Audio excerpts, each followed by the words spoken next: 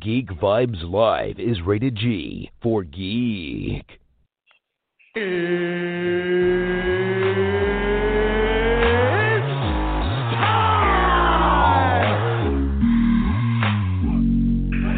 this is Matt Lesher. This is Phil Lamar. Hey, this is Vladimir Taylor, a.k.a. the Penguin from Gotham, and you are listening to Geek Vibes Live. And here we go. Welcome, Geek Vibes Nation. So, all new episode of Geek Vibes Live. I'm your host, Jawan, and I'm joined by my amazing panel, starting with Nick. What's going on, Nick? What up, dude? How you doing? I'm doing pretty good, man. I'm actually really excited to do this show. More now that and I'm glad I spoke to you and Tia before the show. I looked up the guy Rupert Wyatt, who's the third name of the guys up for Venom 2. And he actually has a nice, a nice slate of movies that he's directed. So I'm glad you guys convinced me to put his name in there. But, yeah, I'm doing pretty good. How about you? Yeah, man, I'm good. Got to see Once Upon a Time in Hollywood on Friday. Anytime I get to go see a new Tarantino movie in theaters, just not a lot of experiences like that. That was super fun. Yeah, I don't know of many people that experience Tarantino's movies that walk out unhappy. Maybe a bit offended, but definitely not unhappy. Right. So Quentin is his track record is impeccable. So it's not hard to believe that you enjoyed yourself in that. We're also joined by Tia, who is still on her high from finishing off The Boys. What's going on, Tia? Hey, Juwan, how are you? I have to say that The Boys might have replaced Doom Patrol for the superhero TV show that I might talk about constantly. Which is crazy. Pablo Schreiber and The Boys?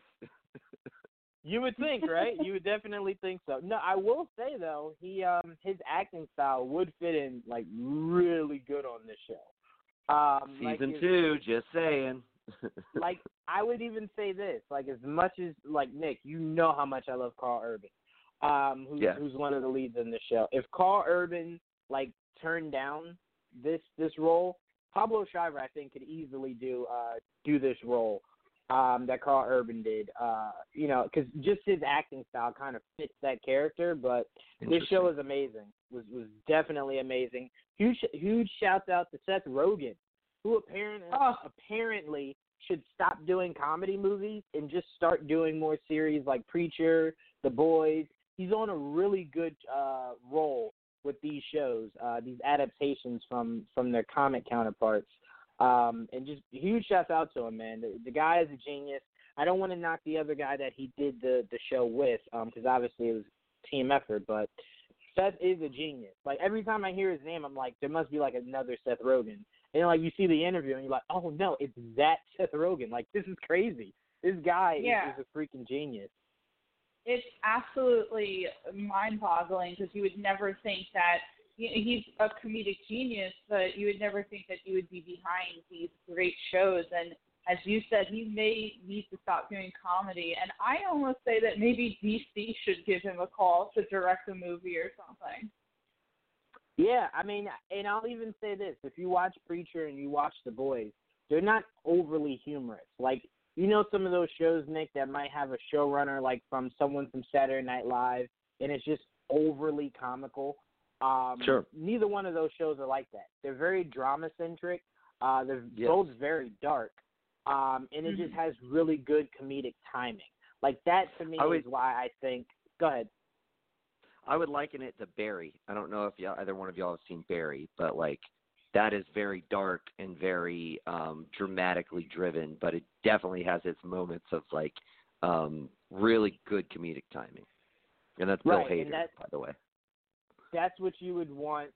That's what you would want a show who is show run or created or executive produced by a comedian. That's what you would want. I don't need to feel as though this is like a Saturday Night Live sketch or Right. one of Seth Rogen's classic comedies. I just want it to feel authentic, and I want it to have comedic timing because you're a comedian.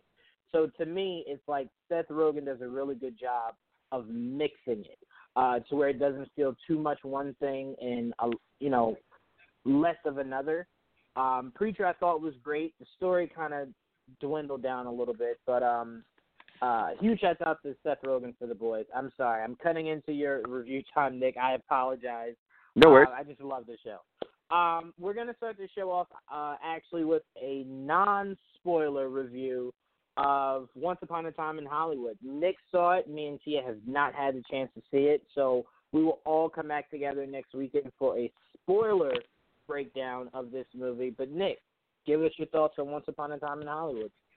I fucking loved it. It was so fucking awesome. It's interesting because like it is. I think as far as the movies that Tarantino has done, this being his ninth full-length feature that he has written and directed. Jackie Brown being the only one that he did not have the original story for. That was based on an Elmore Leonard novel. But the pacing of the movie is different, I believe, than any other movie that he's done. It's a little jarring when you first start out with just the basic pacing and structure of the movie. But as the movie goes along and it really starts to settle in and get to, I would say, the maybe not penultimate, but the definitely the scenes that really set up where the movie is eventually going. It does a really good job of balancing that. He puts a lot into this movie. I mean, it's almost a 3-hour movie. Definitely didn't feel like that to me, like just sitting in the theater and watching it. Like it didn't feel a minute over 2 hours.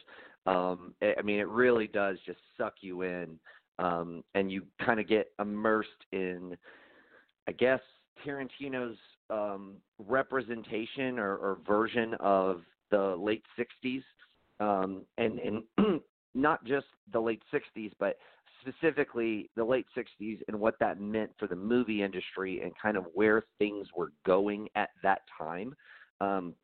There obviously Leonardo DiCaprio is the lead actor in the movie, plays the character Rick Dalton, who's this kind of fading old school Western star. But he was always kind of like a B-lister or a C-lister. Never caught his big break. Had a chance to, a couple different times throughout his career to kind of catch a break and land a big movie and just never really did. So he had his, essentially a big hit TV series called Bounty Law, where he was this bounty hunter who, would go in various different episodes and it would be a different bounty that he had to go hunt each episode. And essentially he ends up, kind of wanting to further his career and not do the show anymore and really chase a movie career. And it just doesn't end up working out for him. So at the point in which we begin the movie, he's basically, faced with these two different options. Either, go, keep doing what he's doing, which is basically he plays the bad guy now on one-off episodes of various other television shows, or he's got the opportunity to go shoot spaghetti westerns, in Italy, with the various Italian filmmakers, a very popular genre at the time, though short-lived. That's really where the Western went, with movies like The Good, the Bad, and the Ugly, and other movies like that. I think Sergio Leone being the biggest of the spaghetti Western directors. So, like, that's kind of where his character is. Brad Pitt is his stuntman, who is kind of turned into just like his caretaker almost. Like he like drives him around and fixes stuff up and does like handyman stuff around his house and everything. But they're like really good buddies. And then of course you have Margot Robbie, who plays Sharon Tate. All three of the lead actors in this movie, and it really is an ensemble. I mean, you follow each of these three different characters throughout this movie. By the way, Brad Pitt's character being Cliff, I think his last name's Burton, I believe.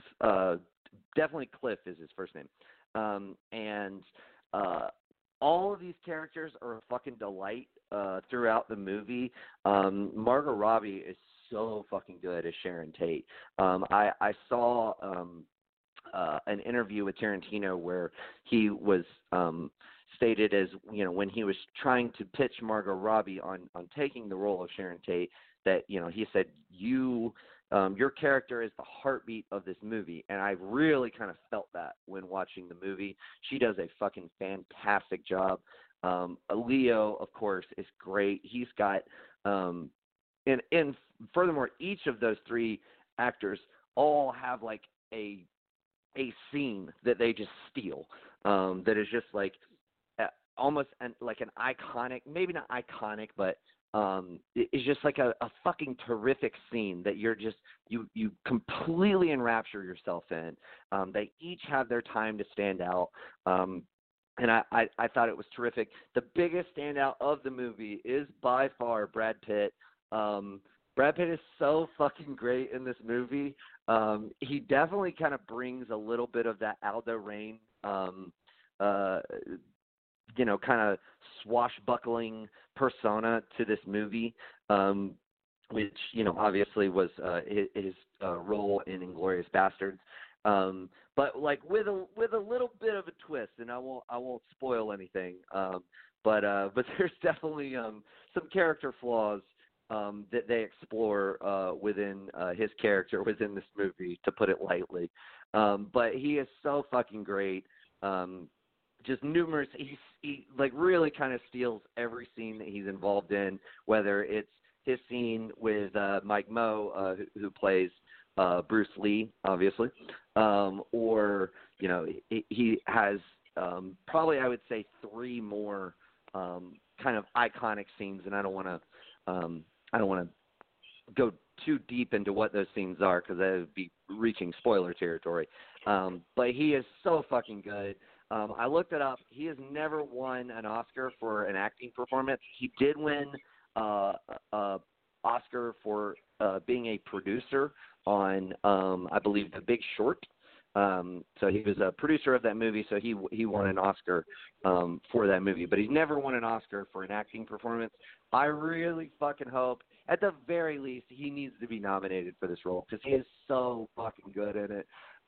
Definitely the big kind of show stealer. I think a Best Supporting Actor nomination is definitely warranted here.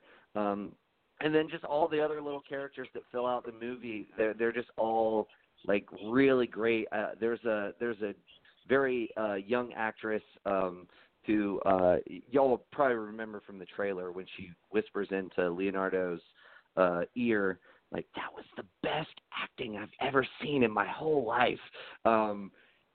That whole scene is fucking great, and what leads up to that scene. But like, her character is phenomenal. She like blew me away. It was definitely like, just one of those moments where you watch a child actor, and you're just like, wow, like you are really good. Like, I can't wait to see what you do next. Like, but she was phenomenal. But yeah, I thoroughly enjoyed it. It was a super, super fun watch. I can't wait to see it again. I'm definitely going to see it again, at least one more time in theaters, just to kind of like feel out where it would kind of rank in my Tarantino movies rankings. I definitely feel like it's borderline top 4 or 5. Wouldn't quite eclipse Pulp Fiction, Django, or Inglourious Basterds for me. Like, I definitely would have it below that. But I think anything after that, it's fair game that it could match up against. just for me personally. But yeah, I thoroughly enjoyed it. If you love Tarantino movies, I highly recommend it. If you're not like the biggest fan of Tarantino, this probably is one of the movies that is maybe a little less accessible. Just because of, like, you know, what I said, it's got kind of some weird pacing issues. The story is a little muddled, which I don't mind, and I don't even know if muddled is the right word, but, like, y'all know, my favorite movie of all time is The Big Lebowski, and that movie is not – it doesn't get its merit as my favorite movie based simply off the story. It's all of the other little parts within the story, which is kind of takes a back seat to everything else. This movie is that same way in that regard. But I thoroughly enjoyed it. I would highly recommend it for just kind of most people, specifically Tarantino fans. The only people that I would say probably not going to be your thing is just people who don't like Tarantino's brand of filmmaking, because you definitely get that. But yeah, can't speak highly of it enough. Fucking loved it. Yeah, and it actually, excuse me, had to make sure I wasn't on mute. It actually earned $40.4 million this weekend. Is now the biggest opening ever for Quentin Tarantino. Nice. So I mean, that is saying a lot. It is still in the wake of Lion King, which right. He's got a lot of competition out there. Right, which Lion King still is number one, so it did not take number one. But that's not a knock at all. I say that to say, to still garnish $40 million when all the hype is around Lion King is very, very good. And the fact that it's his biggest is shocking because that is like a little surprising. Should be huge. I would have kind like of expected Django to have that mark, but I believe Django came out in a time where it didn't have huge competition like this does right now. Well, if I'm not mistaken, Django came out around Christmas, so there was a lot of like,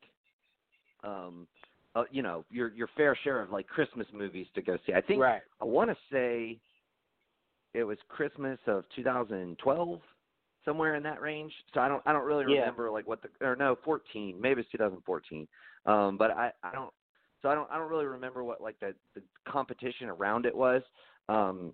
But obviously anytime you release a movie in Christmas, there's a lot of different movies that get released at the time. So maybe he just found a nice little window to sneak this one in, especially given that it obviously is so different from you know, a movie like Lion King. Right. Huge congrats to Quentin Tarantino. I've been surveying Twitter. A lot of people saying it's an instant classic. A lot of people are also saying it's their favorite Tarantino movie. Interesting. To me, you can't go wrong with any of the Tarantino movies you pick. So to me, I want to say that's high praise, but when all your movies are great. It's very hard to judge. Very few directors have an impeccable record, as you stated at the intro, Juwan. And he's definitely one of them. Like, he just doesn't have a bad movie to his name.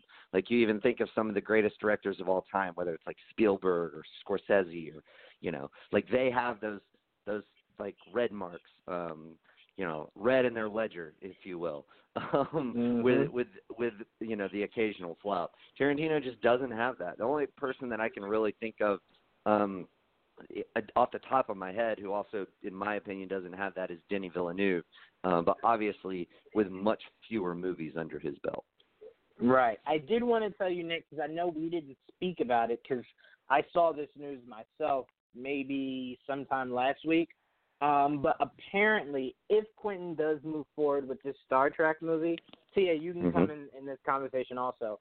If he does go forward with it, apparently it's in Pine's world. So Pine would be his lead. But they're ignoring Khan. So, like, everything that happened, I'm assuming from Khan on, I guess just, you know, if he does decide to direct it, will no longer be canon of those movies. Interesting. Go ahead, Tia, I'm sorry. No, I was gonna say it was actually like hilarious because it seems like Quentin Tarantino isn't even like that much of a Benedict Cumberbatch fan, because in that interview he was like, yeah, whatever that guy's name is, he was like, that's not effing Khan.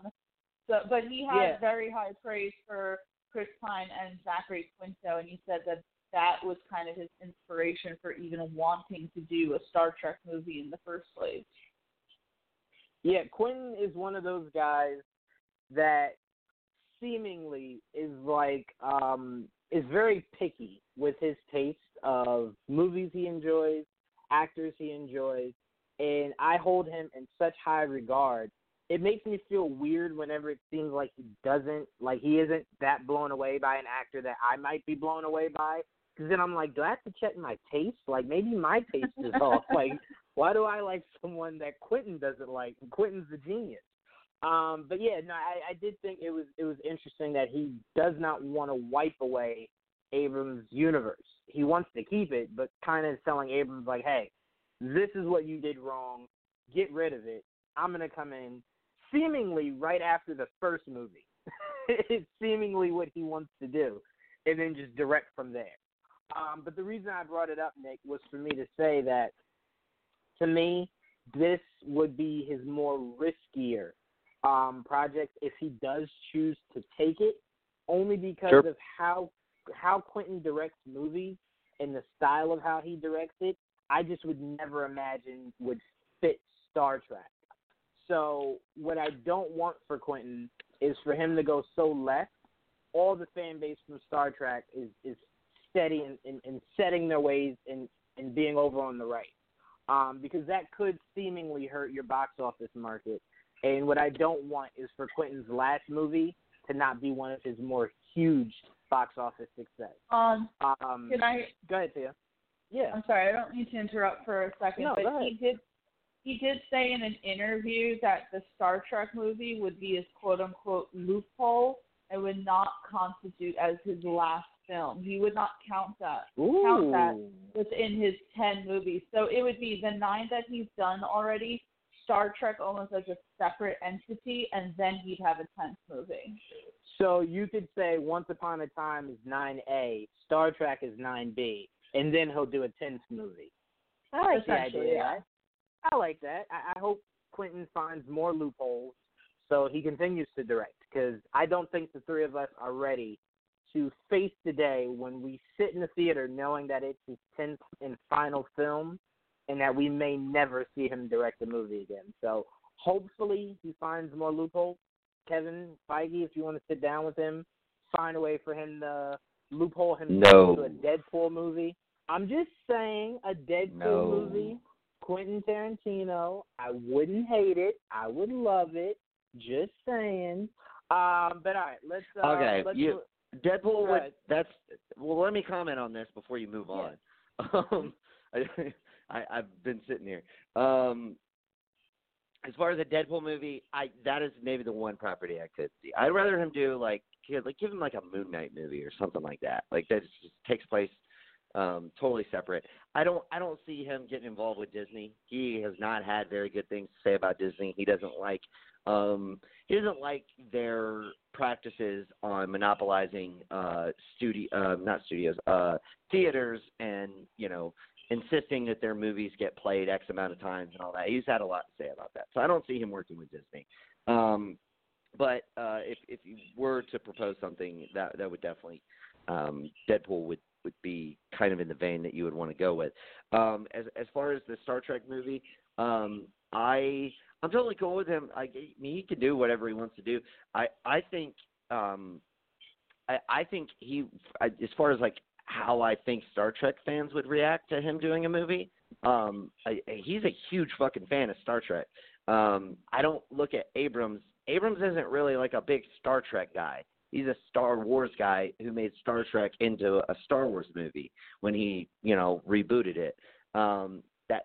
He did it well. I think he did it in the way that you can, in the best way that you could possibly, maximize the amount of money that you're going to make on a Star Trek movie.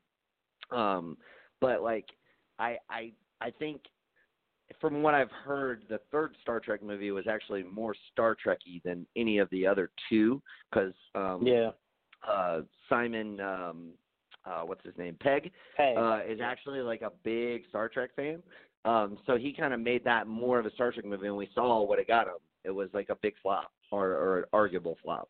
So, like, I think Tarantino would be able to combine essentially his wit and everything, and his style, and envelop that into a movie that would still be more of a Star Trek movie than the, two J.J. Abrams Star Trek movies. And I think that would be a healthy compromise. And I actually think Star Trek fans would like it. I think mass audiences maybe would not like it as much, but we just have to see. But I would imagine that it would make it would definitely make a good bit of money, and that he would be able to do it justice. I've always wanted to see him do a sci-fi movie. That's always kind of been on my list of things, because he's kind of done most everything else, if you consider Death Proof both a stalker horror-ish kind of movie turned into a revenge flick, because it's kind of got both of those aspects to it. So I mean, if you put that moniker on that movie, the big thing that he hasn't done is sci-fi. So I would really like to see him do this, and if it's got the caveat that this won't be his 10th movie, then I'm all for that. I hope he also finds the loophole with moving forward with a Kill Bill 3, which we've heard we've heard murmurs about for a while, but it's picked up a little more steam recently. Could that also be like a loophole movie? Maybe. Like, maybe he's just got a movie in mind that he wants to do to be his last movie, and he could say, well, I'm going to do this Star Trek movie, and, Uma really wants to come back and do Kill Bill 3, so we're going to do that too, but technically my last movie is going to be this one. Let's I think we're all for that. Yeah, I'm not against it, but I'm not one of the people that wants to Kill Bill 3. One thing I've always loved about Quentin is that he'll make a masterpiece, and then that will be it. I seemingly, until like the last, 2 minutes of the first Kill Bill, seemingly was feeling like this is perfect. Like, this is how you leave it. But then obviously you get to the end of it. I think they get to a trunk or something like that, and that's when you find out, like, her daughter's still alive. Right. And then it was like, okay, all right, Kill Bill 2. I saw Kill Bill 2. Freaking loved it. I don't know if I want a third one, because it's kind of just like that should be it. Leave that alone. Like Django shouldn't get a sequel. Like, leave all those classics alone. Give us something new. Push movies forward. Give us something else. Like you said, like he's never really done like a sci-fi movie. So it's like doing Star Trek. Push that forward.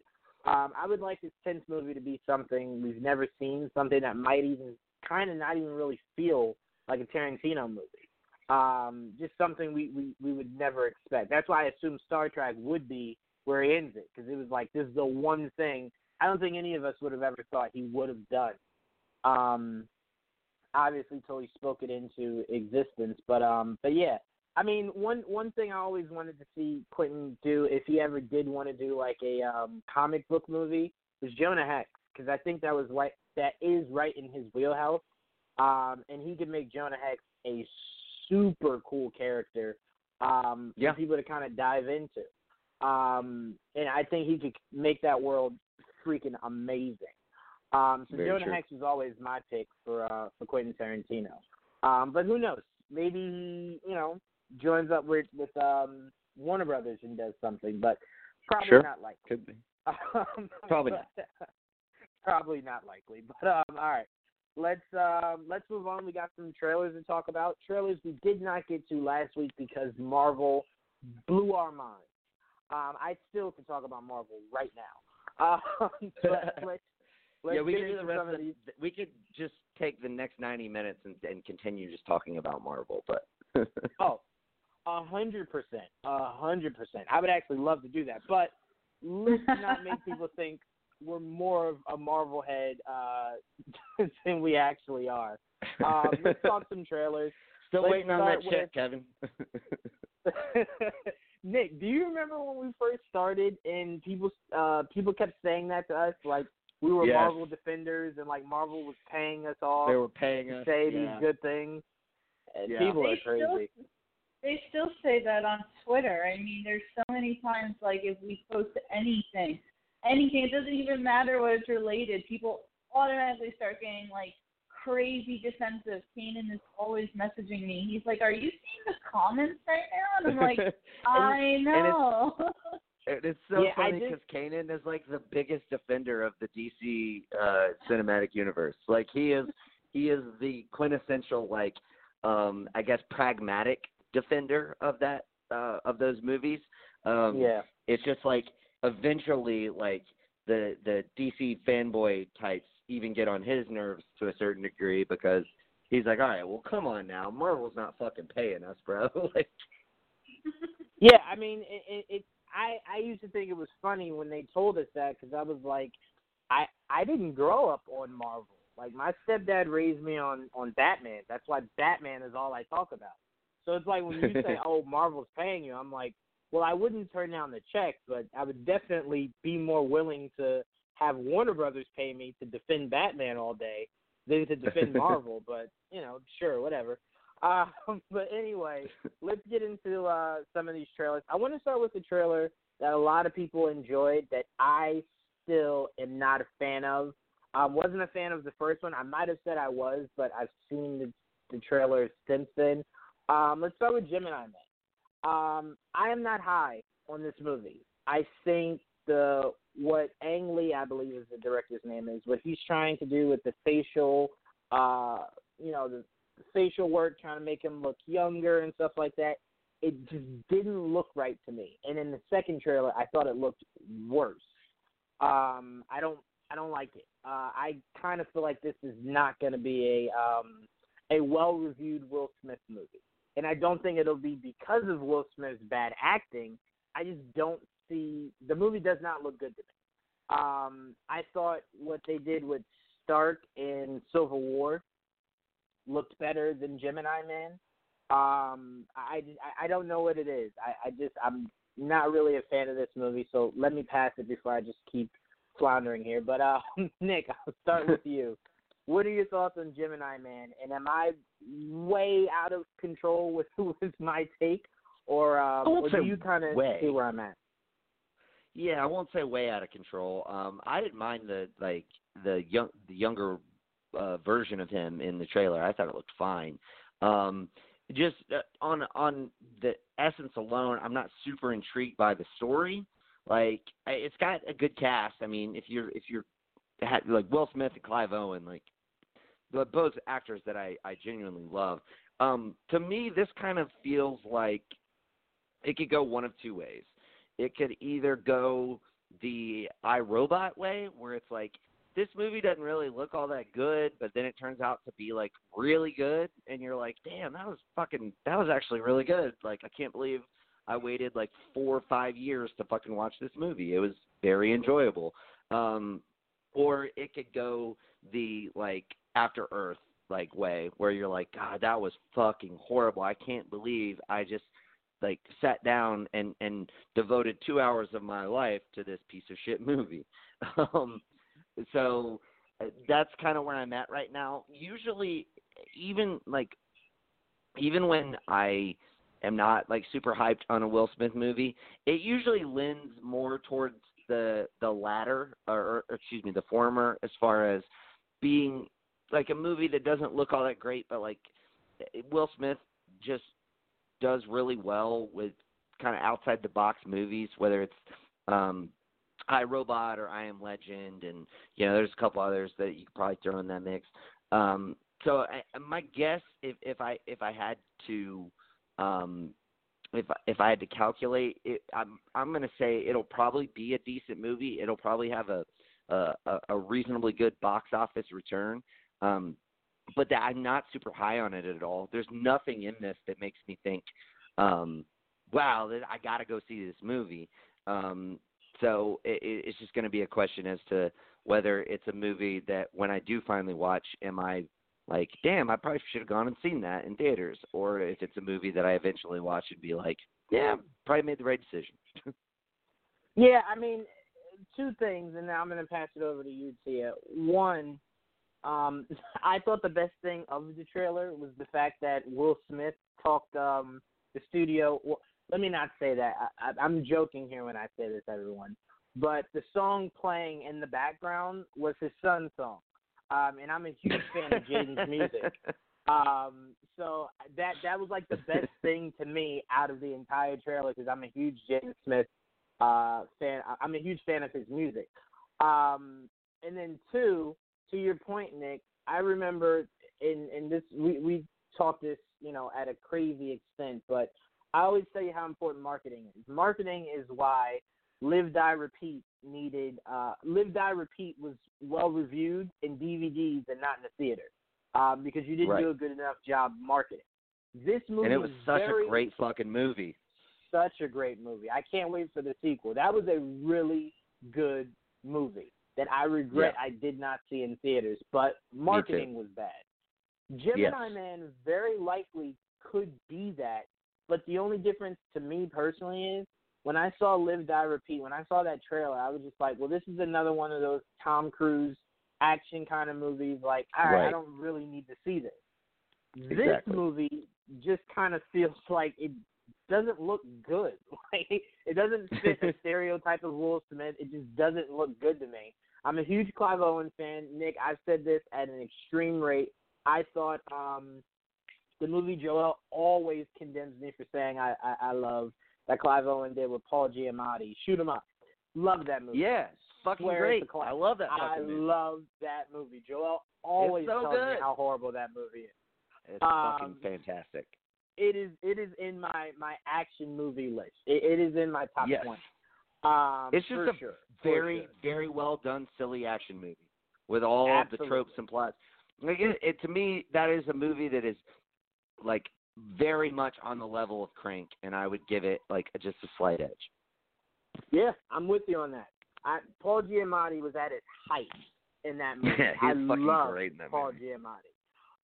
But yeah, this just Gemini Man just does not seem like it's going to be a good movie. What I may do is wait and see if someone I know, like not someone I respect as a reporter, just someone I know that goes and sees it, like, hey, how was it? Like, was the pacing good? Was the story good?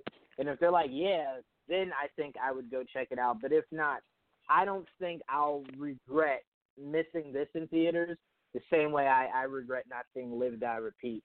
That is one of my biggest. That and Into the Spider-Verse are the two biggest things I didn't see in theaters that I think I'll always regret. Into the Spider-Verse is fucking amazing. Yeah, man. I'm so bummed I did not see that in theaters. What a waste. And especially to see that on the big screen with all the fucking like colors and the visual effects that they pull off in that movie is fucking amazing. And to have experienced that with a bunch of fans that are all Spider-Man fans. Right. Just experiencing superhero movies is something I always love. That's why I tell people, go see it in theaters. Because if you don't know what's going on, just experiencing everyone else that does know what's going on is well worth it. But Tia, I'm going to go to you. What were your thoughts on Gemini Man? I'll ask you the same thing I asked Nick. Am I out of control with my take on this, or were you intrigued by any of that trailer? I wasn't really intrigued by the trailer at all. I had pretty much zero interest after the first trailer, and I feel like the second one didn't really do anything to pique my interest. I think it's funny that Nick said iRobot, because I did get a little bit of that feeling almost with this movie, which is just hilarious because, Will Smith was in both of them. But it's not really just the de-aging and how that's kind of throwing me off, which is so strange because I always say this. We live in a world where CGI is really good, and then you have these movies that look like they have the budget from maybe 30 years ago for CGI. So I just don't understand it, especially when you have such a big name like Will Smith. But I don't know. Maybe once it comes, out of theaters and maybe I can rent it or it goes on Netflix or something, I'll take a look at it. But I really do not see myself heading to the movie theater for this movie. I mean, but in general, I guess that really shouldn't say much because I really don't go to the movie theater for anything other than superhero movies. Because to me, I feel like I could just wait till they come, home to see them. But especially this movie, I just don't think I'd pay the money to go see it. Yeah, it's funny because to me, when I see movies, to me, the biggest thing about a movie is the experience. Like, I like to experience things. So horror movies, as much as I would prefer to see it by myself, so, like, people don't hear me screaming like a little girl, I like to experience it to where, like, something super crazy happens, everyone's gasping. Like, I like to experience that. With an action movie, I like to experience that with people. So to me, it's like I like to see these different kind of movies with people. This kind of seems like a movie that I could walk into on like a Saturday afternoon where you would think a movie theater would be filled, and there's like 4 old people in it because like no one really is going to go see this movie. So to me, I mean, I don't know. I'd say the best case scenario for this movie is that it either does financially what iRobot did, or story-wise, it's as good as iRobot is. Because what I've learned from I Am Legend to now, Will Smith's track record is very hit or miss. The one he did with Margot Robbie, I thought was a classic Will Smith movie. Everything after that was kind of just like, I can take it or leave it. I've been leaving it more so than taking it.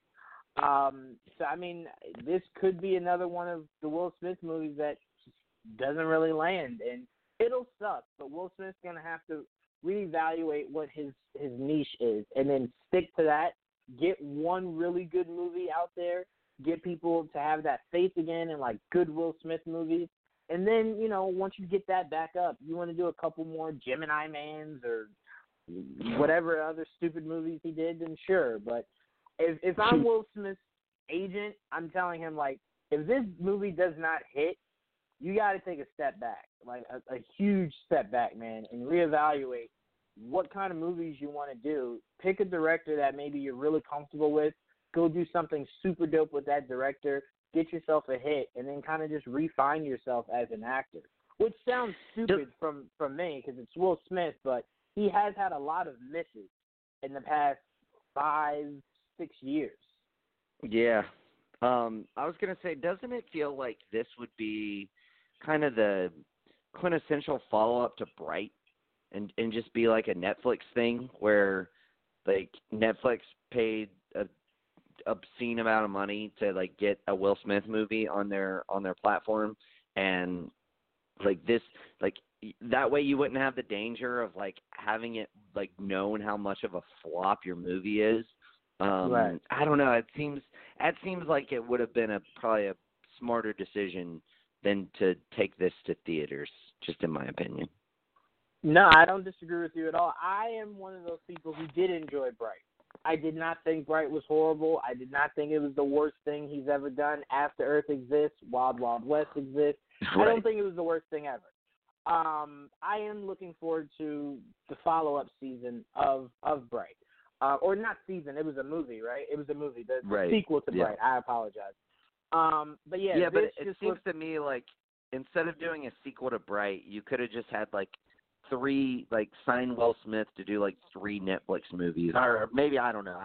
I don't know how exactly that works. They probably don't sign the actor. They probably buy the movie most of the time. But nevertheless, my point being, like, instead of doing like Bright 2, maybe just do Bright and then do Gemini Man and then whatever other weird next thing that Will Smith wants to do. It seems like the Netflix platform would be better suited for that kind of movie than the actual, like, trying to test it in theaters.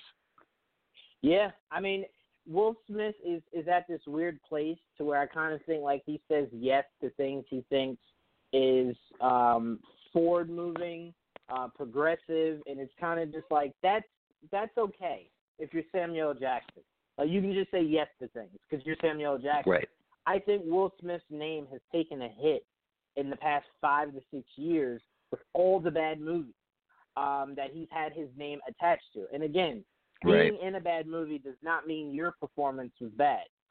It just means the movie overall was bad. You probably shouldn't have said yes to it. So if I was Will Smith, like I said, I would find a director I'm very comfortable with. That could be a smaller director. That could be a huge name director. And get yourself a hit. It's the same thing as you would tell a musician. Go ahead, I'm sorry. Right. Well, hook him up with, Taylor Sheridan, the guy who wrote, Sicario and Wind River and Hell or High Water. Put him in, a movie like that, where it's just a fucking really well-developed script. It's a kind of crime drama action movie type thing. I think something like that was, borderline low budget except for what you're paying Will Smith. I think that is kind of where I could see, if I was his agent, I'd be like, dude, let me get Taylor Sheridan on the line and see what his next fucking movie is. Because, this motherfucker can write a screenplay. Let's get you in on one of those instead of this more weird, outlandish shit. Yeah, and last thing I'll say, and we'll we'll move on, is Will Smith also, if I'm tracing back his last 4 or 5 movies, also has to start looking at the cast that he's signing on to. Sign on to bigger, better casts. Find the movies that have these actors that are big right now that you could fit yourself into. That's what Jamie's doing. Samuel L. Jackson doesn't need to do it because every year I see on DirecTV there's a straight-to-DirecTV movie Samuel L. Jackson did because it's Samuel L. Jackson. Yeah, if you're Will Smith, he gets an infinite pass. Oh, 100%. Him and Christopher Walken was the other guy who fit that moniker for a while. Oh, 100%. Christopher Walken, yes. Yes.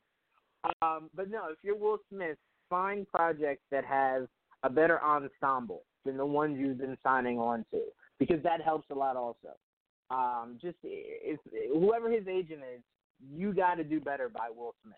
There's no reason why in year 30 of Will Smith's acting career or whatever, however long you would say it has been, he has not had a Oscar-nominated film and I'm not talking about in his career. I'm talking about since I Am Legend to now, has not had a Oscar-nominated film. Concussion, I guess you could count, but that movie went so under the radar. I don't really think anyone really talked about that movie. You just got to get him. Was that nominated for an Oscar? It might have been. I don't think it was, but it might. My point is that movie would have been what you would have assumed in the past 10 years would have been the one that was nominated. Find him better projects. Yeah, I was going to say, I don't think, because I believe he was in 6 Degrees of Separation. I know that was nominated, but that was really early in his career, one of the very first movies he did, if not the first movie he did. But yeah, when you really break it down and think about it, I can't really recall a movie that he's done that has been of that caliber, even if it's been a good movie, not an Oscar buzz movie. And it's just you look at other people of his stature and they're in Oscar type movies all the time. Because I look at Will Smith and I say he's got the quote unquote marketability of a person say The Rock, but he's got way better opportunity to be in real Oscar fucking type movies.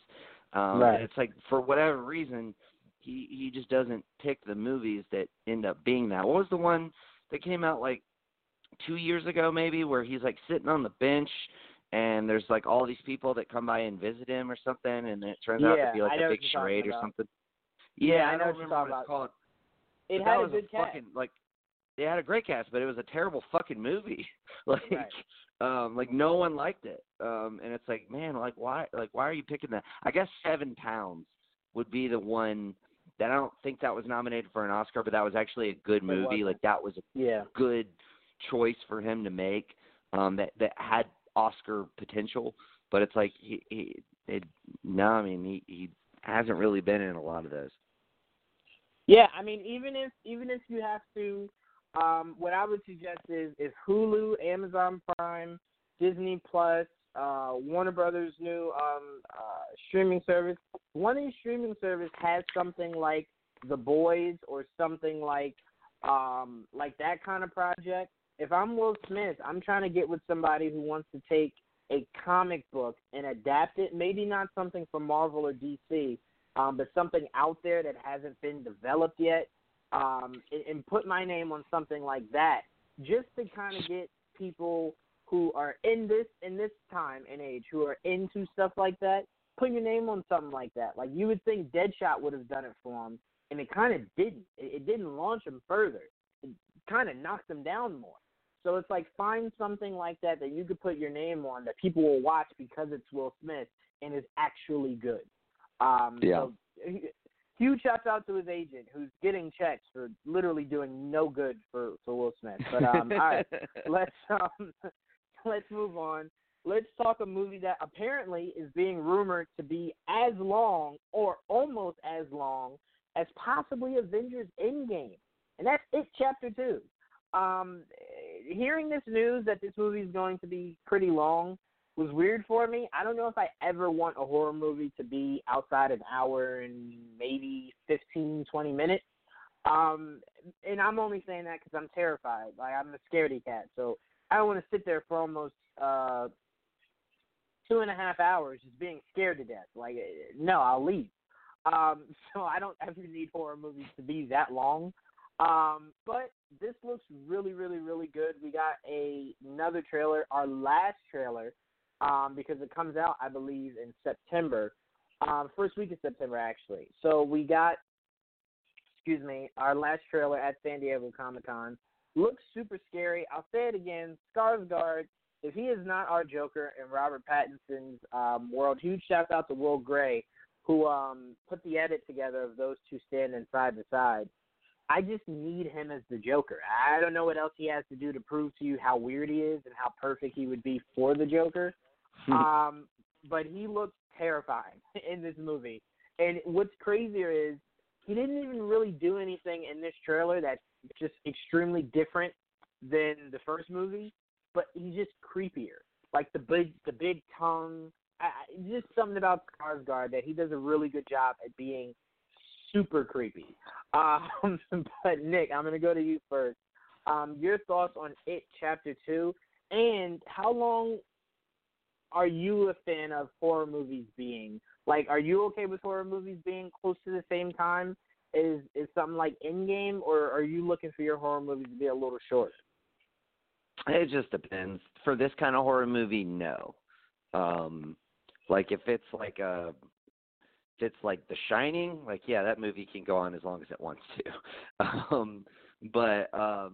Yeah, I mean, for this kind of like more popcorn horror movie, I think like you said, like 90 minutes to like maybe like 110, 120 minutes. So like somewhere in that range seems to make the most sense. Like half of an hour and a half to 2 hours.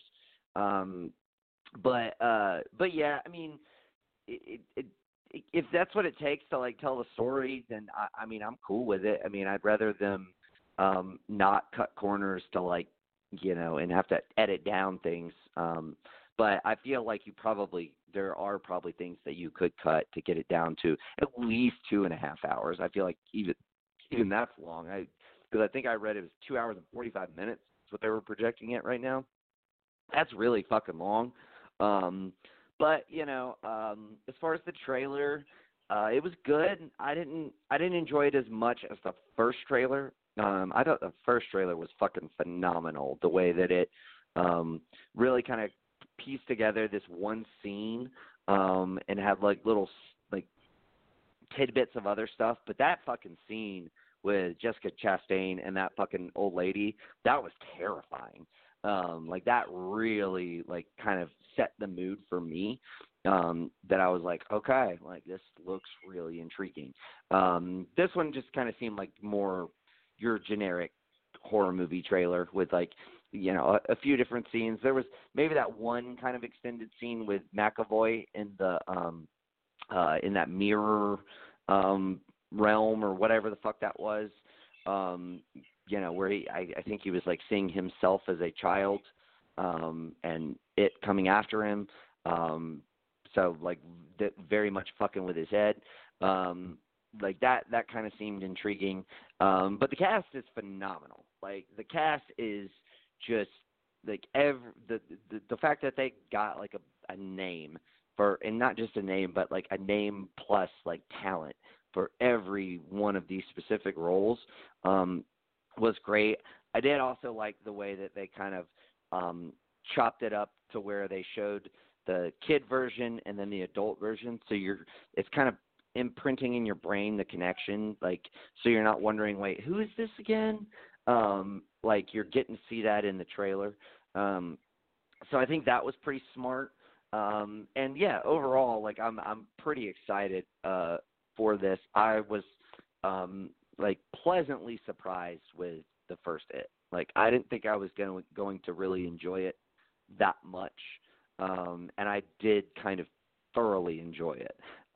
So, you know, I am intrigued to see kind of what they do with the second half of the movie, or of the story rather.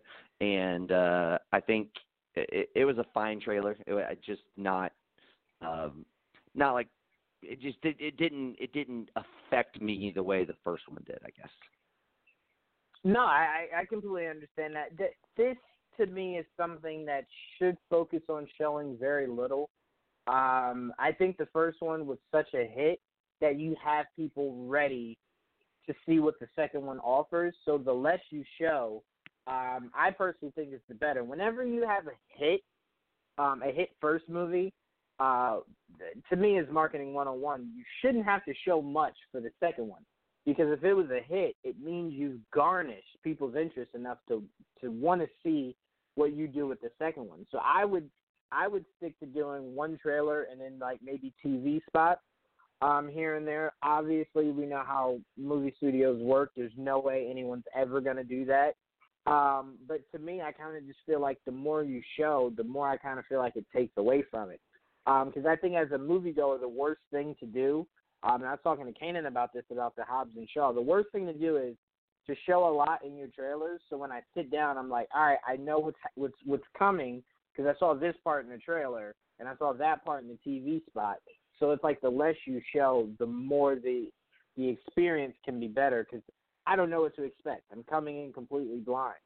And that's why you have a lot of people that just choose not to watch trailers because a lot of times they just show too much.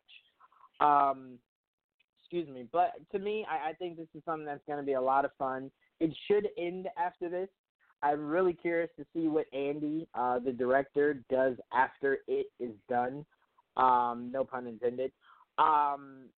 Because to me, I want to know that he's not a one-trick pony. I want to know that he could leave something like the It franchise, go over to The Flash, and make that a hit also. So I'm really curious to see what his next project is after this comes out and he can kind of move past this and start working on something else.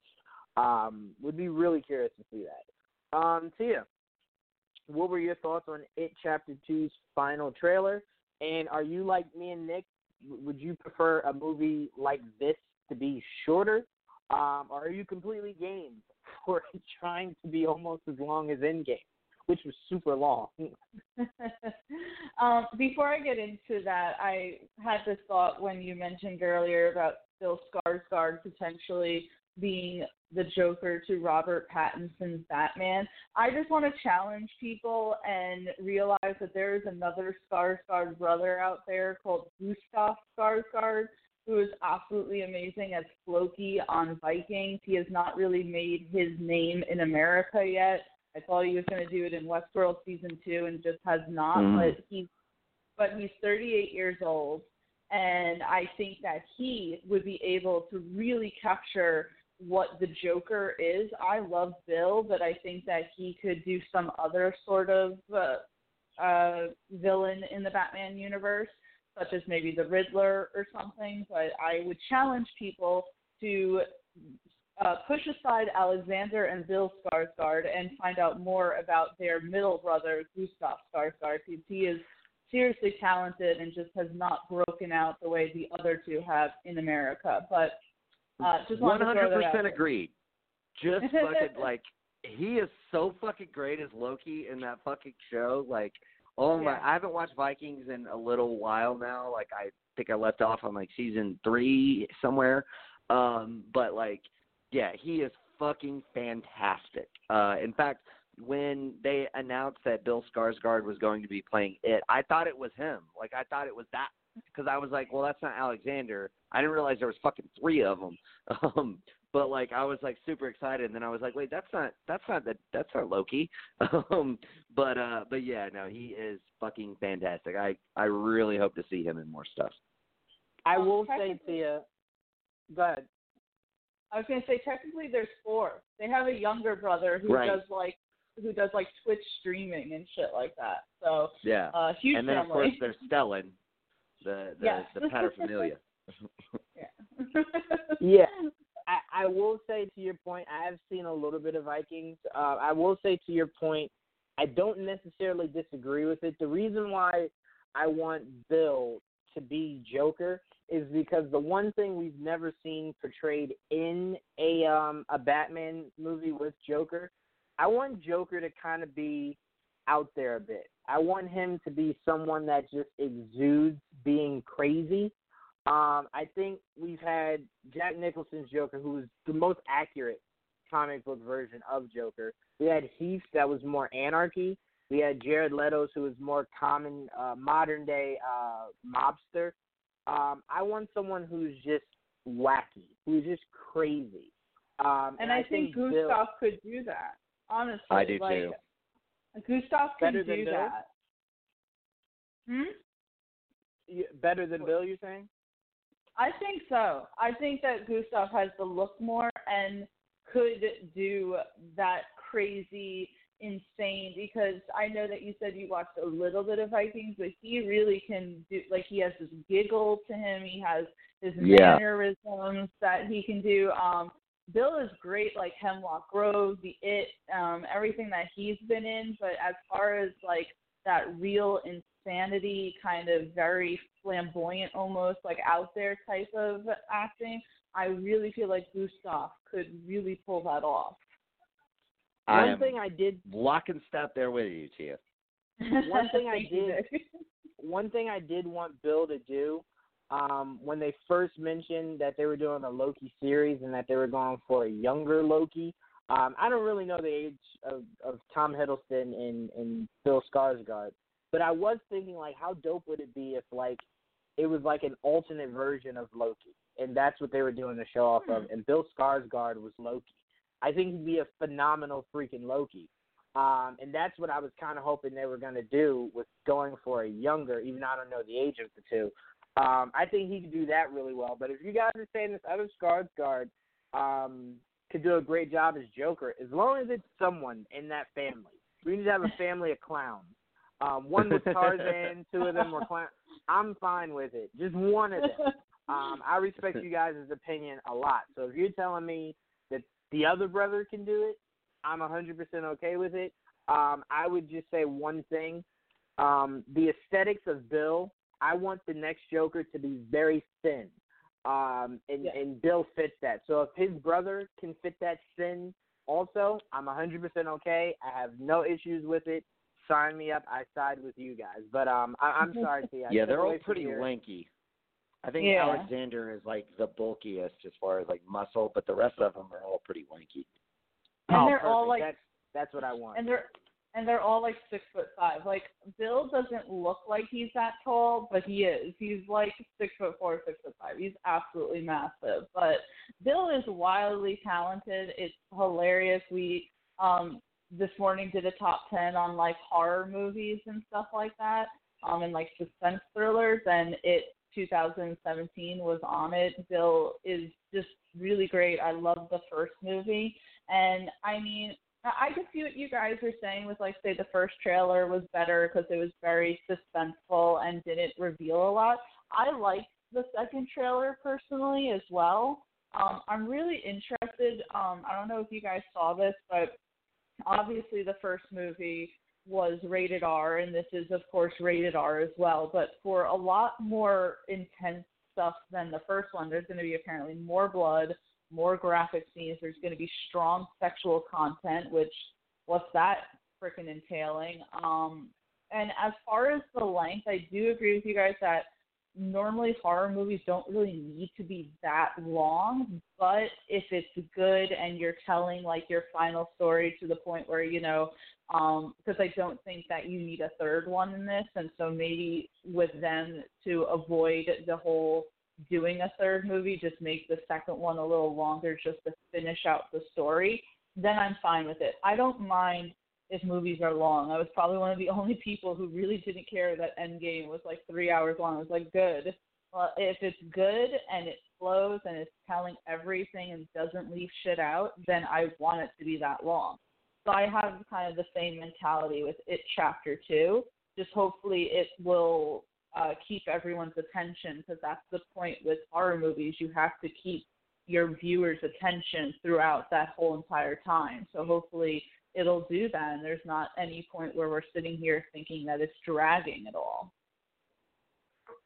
Yeah, I will say, to me, if your horror movie is going to be long, Nick, I know you have been very vocal about jump scares.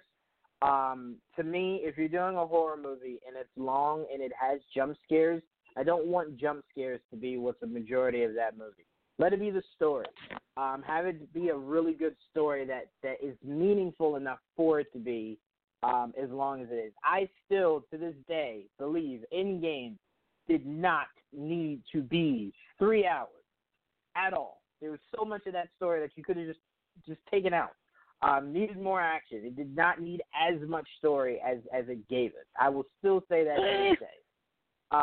It Chapter 2, like you're saying, Tia, it's giving you all this story because there won't be a third one, so it wants to make sure it gives justice due, and it ends properly. Sure, that means the story, the story needs it.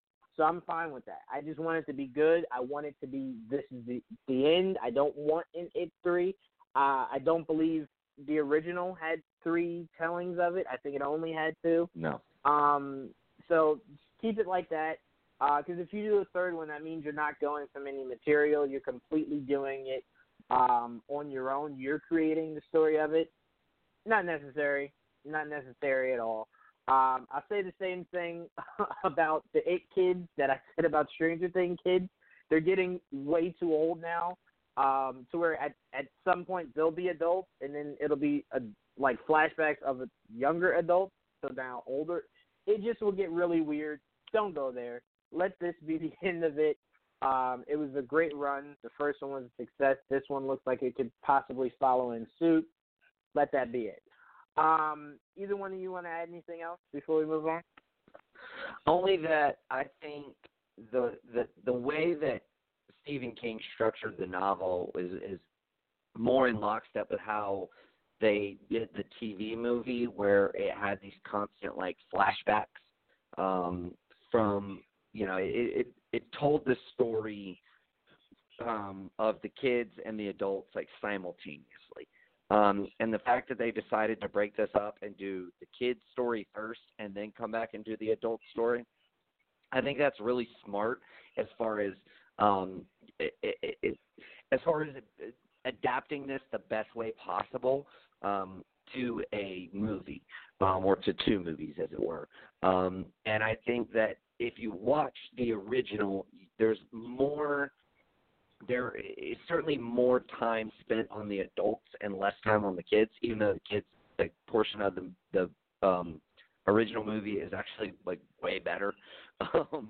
But I think in that sense, it could be, it may make sense to have this portion, this part 2, be a little bit longer because there is more narrative that they have to really explore, whereas the kids' story is kind of the backseat story to in the book and in the original TV movie. So that's one reason why I could see this one being a little bit, maybe 30 minutes longer than the first one. Fair enough. I mean, like we're saying, if you do it well, then that's fine. It's when it starts to drag that people kind of go, yikes. And again, we're going to move on. But again, that was my biggest issue of Endgame, is that I would tell people that if you came in halfway, I kind of feel like there's no point in that movie besides literally that end battle that you could come in at. And, if you didn't see the beginning, you're completely confused. I believe at every aspect of that movie, they're constantly telling you what they're doing as they're doing it. So it's not like, oh, man, I missed something super crucial. No, they're continuously telling you throughout these 3 hours exactly what's happening as it's happening. So I don't really think if you missed the first 30 minutes, the movie's ruined for you. We will never see eye to eye, Juwan. We will never see eye to eye. I'm sorry. See, I've always told you, to me, whenever a movie that is centered around action has a sequel, and seemingly Infinity War was part one, the Endgame was a sequel, it should add for more action. Less story, more action. First one should be your story to set it up. Well, no, Kill Bill is purely just it's story-driven. It's story-driven. Avengers but like Kill Bill Volume 2, but Kill Bill, I mean, this is story-driven too, and Kill Bill Volume 2 didn't have nearly as much action. And it was arguably better than Kill Bill Volume 1. Which is completely fair. To me, I felt like Infinity War had way more action than Endgame, and I'm kind of like, I would have preferred that story in Infinity War and Endgame be where I just see balls off the wall action. And I kind of felt like it was just the last 30 minutes that I got that. That's why I'm like, when a DVD comes out, I'm just replaying the last 30 minutes of that movie. The rest of it you can have. I don't know. I'm with T on this one. I disagree with you. I mean, I think the story definitely, I think you're right in the sense that it was slow to get started, but I think it almost kind of arguably needed to be because you need to set up all these characters and how they come into play. Specifically, I'm thinking of Ant-Man's return and how long that takes for him to figure everything out. But nevertheless, I still think it delivered on what it needed to deliver on, and obviously it was a time travel piece. That was what it was. So I'll say this: the fact that they now have shows that adapt into what's going on in a movie will help the MCU extend its life, mainly because it could cut out all that story by putting it in a show. So then by the time you produce the movie can kind of pick up from wherever the show was at. So you don't need to focus so much on the story because you have more time to tell it, rather than giving me another 3-hour movie that I don't need. Anyway, all right, let's move on. Let's talk Watchmen. Watchmen had seemingly what will be probably its final trailer. Joel keeps telling me I might be mistaken. I thought when we first talked Watchmen, Nick, I thought it had a release date of August. It now says it's coming out in October. I don't know if it was pushed back. I didn't hear anything about it being pushed back. Maybe I wanted it in August.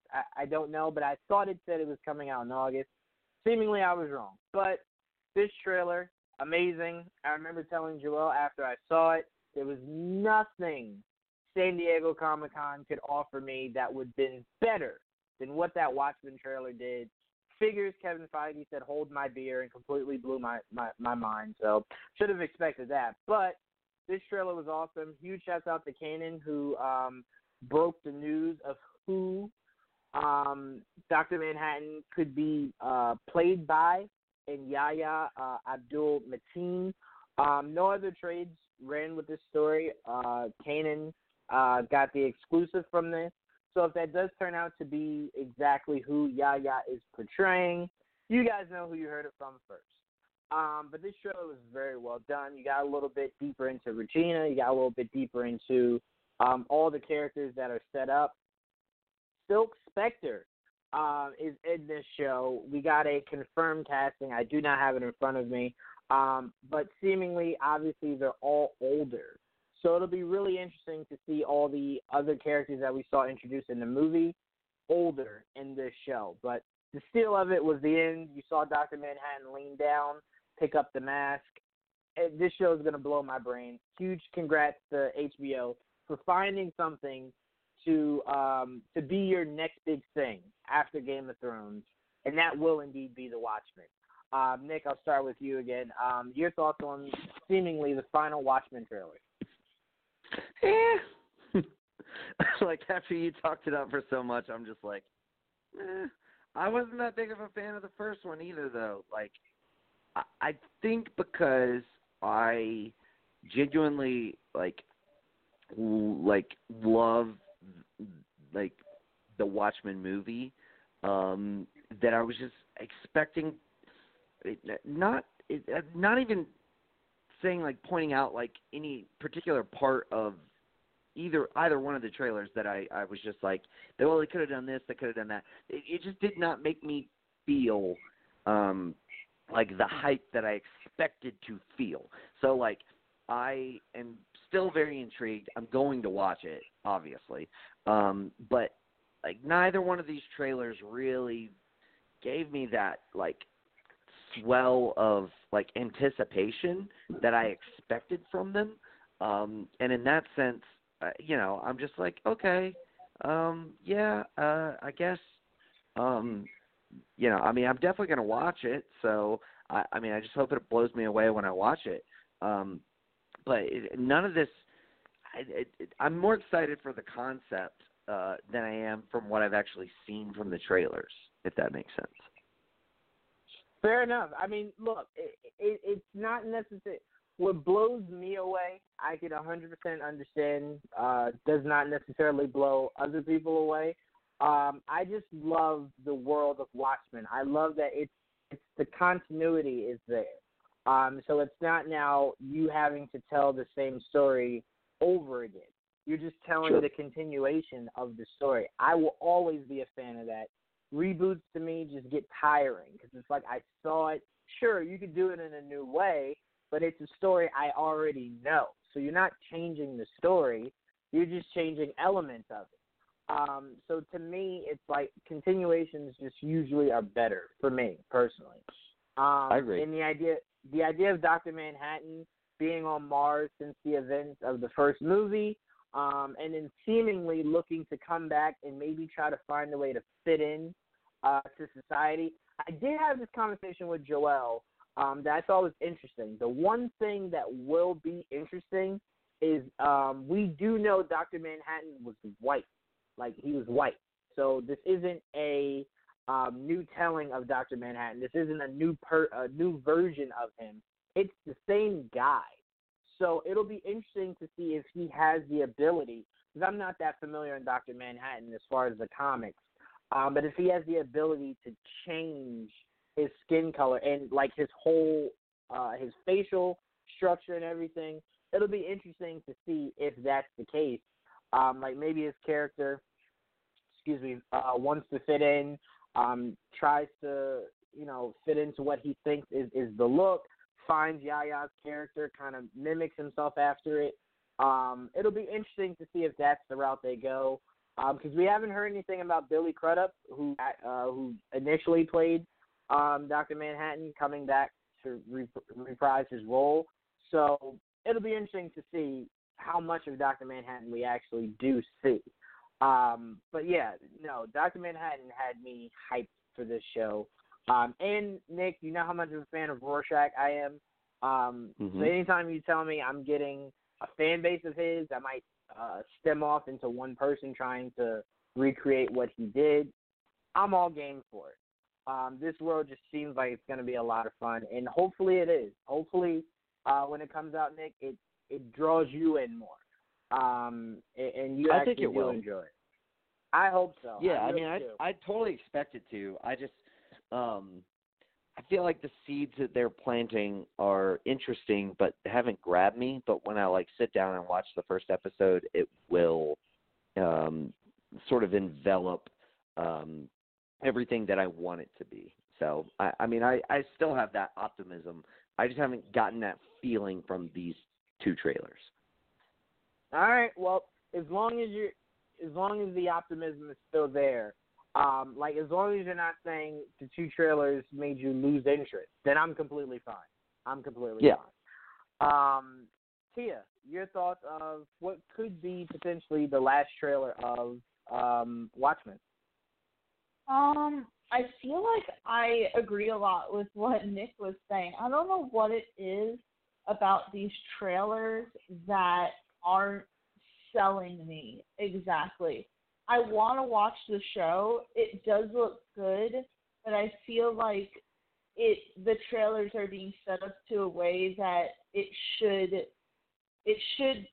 draw me in more than it actually is. I really am not sure why necessarily I'm not getting that like flutter in my heart or something where I'm just so excited to actually watch it and I can't wait for it to come out. I'm not getting that with this, and honestly, I really couldn't pinpoint it for you. But I'll definitely check it out once it comes out just because I'm running out of shows right now, and I would like to see what a Watchmen series actually does and how it grows on the movie that we've seen, and pretty much just kind of bringing in a new fandom for Watchmen, because I feel like the movie is kind of underrated in many respects. So I guess that's just how I feel about it. I'm going to mirror a lot of what Nick was saying, but still, I'm going to watch it when it comes out. So, and Regina King is absolutely fabulous in anything she's in, so I am interested to see her character. Absolutely. Yeah, and one thing real quick, Juwan, Mm-hmm. don't ever talk about this show being in the same fucking breath as Game of Thrones. Like, you're crazy. No, I didn't say it was going to be better. I was just saying they were looking for the next I'm not big saying thing. You said it was going to be better. You said it was And going to this be like could the be. successor as HBO's next big show. I think this will be more in the Westworld vibe, if you will. See, the talk coming out of when they initially announced it was for this to be the successor of Game of Thrones. Was for yeah, this and they're to be fucking the next stupid. big thing. That's not going to happen. It could be. It very well could be. No. It should Watchmen be It's not going. That is not going to happen. Watchmen has a very large cult following, and if it's anything like the world the movie set up, it very well could hit its niche to where it could be something pretty big for them. Westworld, yeah, I think, is big cult for them also. You said cult following, and that's the key. Like, I mean, you need a broader base than that. I don't think Which you're going is why to achieve that with. I think the show could help on that, because to me, if you didn't want to sit through, Watchmen was pretty long. So if you didn't want to sit through that, I think a show could kind of get you a little bit more comfortable in the idea of really, because once you watch the show, going to be way longer for you to sit through. I don't see it. I think the next Game of Thrones for HBO is going to be whatever they do with the Game of Thrones spinoff. See, I think that's harder to do because the last season left a sour taste in a lot of people's mouths. So you have a high, which is why you're working upward.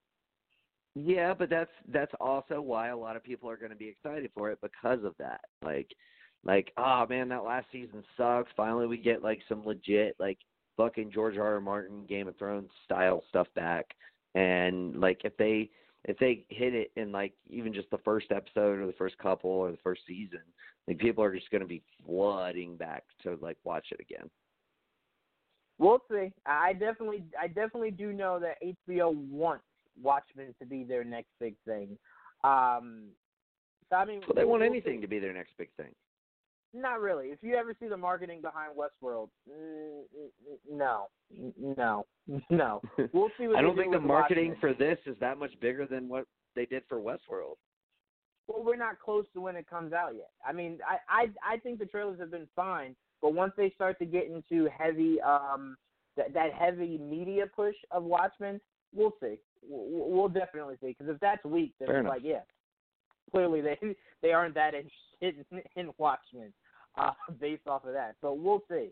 But all right, let's move on. Netflix gave us. We actually had Sherry at this panel for The Witcher. We got a lot of photos of Henry in that entire panel. First look at the logo, the first official trailer. This is funny, seeing this trailer, because I didn't read the book. I didn't play the first 2 games. I've only played Witcher 3. And that's what got me hyped for this show. So it'll be interesting to see, because the first 2 games were not really reviewed the highest. So I think if they were smart, because the third game was such a huge hit, they should kind of cater it more towards what the third game was doing. He does look older, a bit older in this trailer. Hopefully he kind of gets that gray as we go.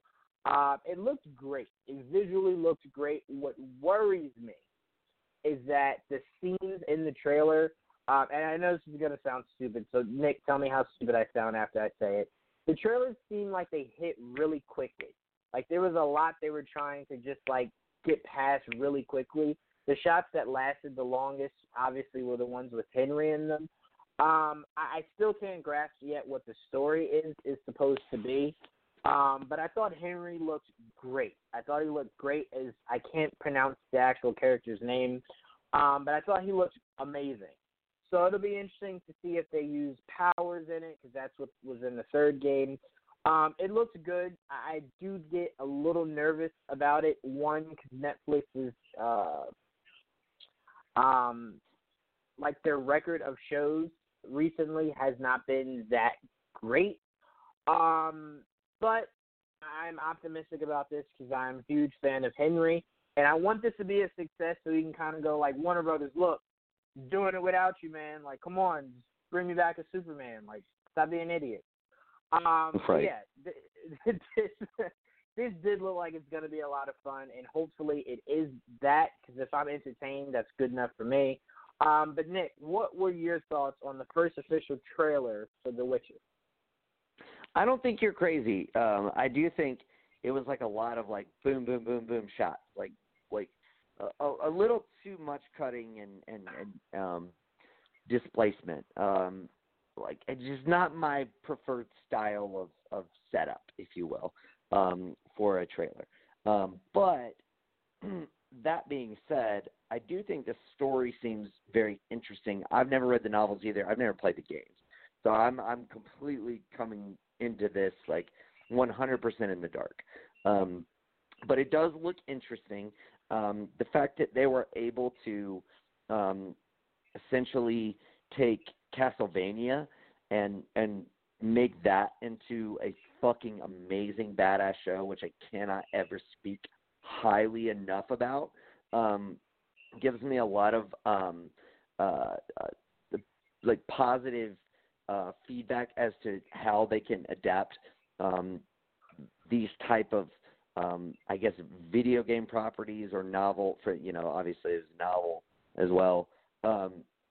And I do kind of think they're going to start, you know, from the beginning, but from one thing I've heard is the character with the funny looking jaw, I think her name is Yasmin.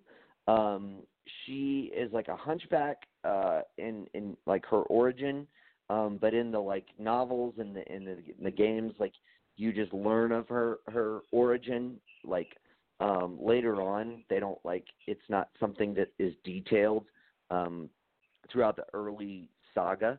But it looks like they're actually going to delve into that and deliver backstory for all of these various characters. And that is intriguing to me, that they're going to build on both the novel and the video games and not just adapt them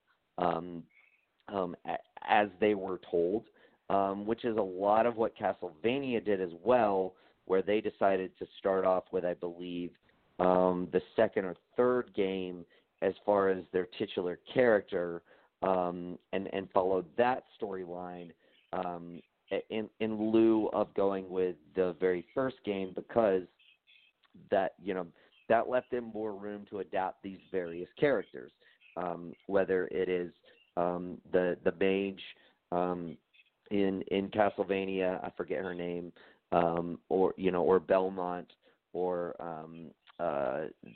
Dracula's son.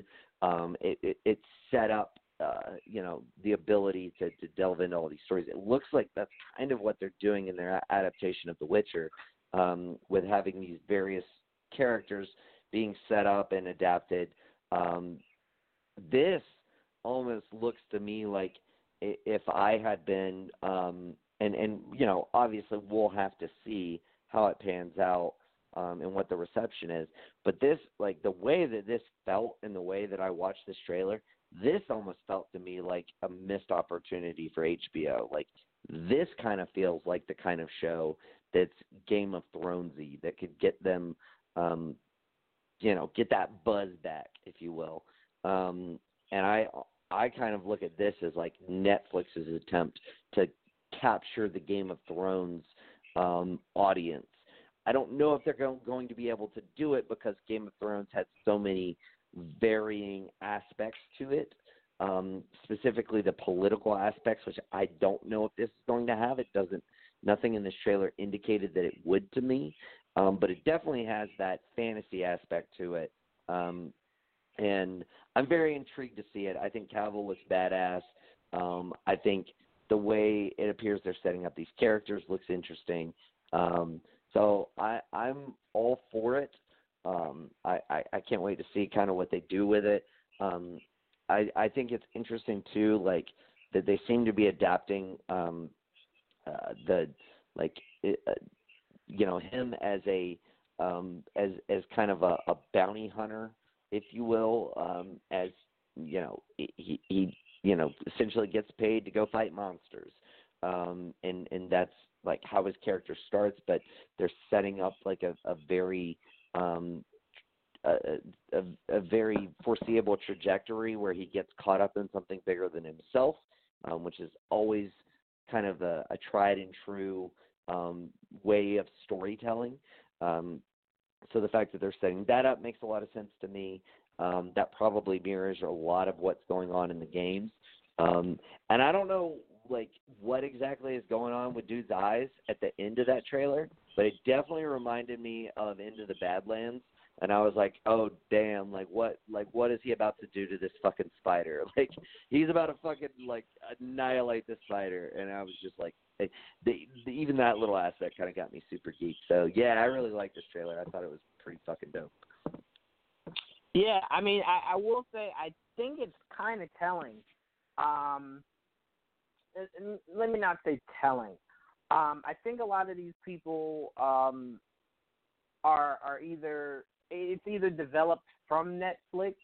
I find it hard to believe, Nick, that this was shot and HBO didn't kind of take a look at it. Mainly because it has everything that you would want in something to be the successor to a show that seemingly had all the same aspects of what you got from the Witcher trailer. I'd even say this has a chance to be trippier than what Game of Thrones kind of gave you. And it's the fan base of The Witcher is nowhere near the fan base of Game of Thrones fans that read the books. So to me, right. It's like the backlash if you try to do something different won't be as harsh because not many people know what The Witcher is. They're like, oh, Henry's a witch? What? No, what is that? So to me, it's right. like it's less risk. So if I was HBO, this would be the perfect thing, I would say. Even if it can't be the successor to Game of Thrones, it still could be a hit.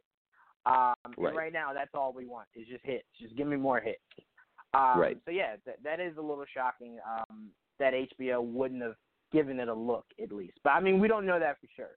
But I think these properties are Netflix was kind of seeking, putting together something like this and maybe had the creative heads that they got together and then kind of made this happen. That seems more likely than they put it together, shipped it, and then HBO was like, no, thank you. That seems more likely. Right. Maybe. Well, and if they're successful at this, they are now the king of video game properties.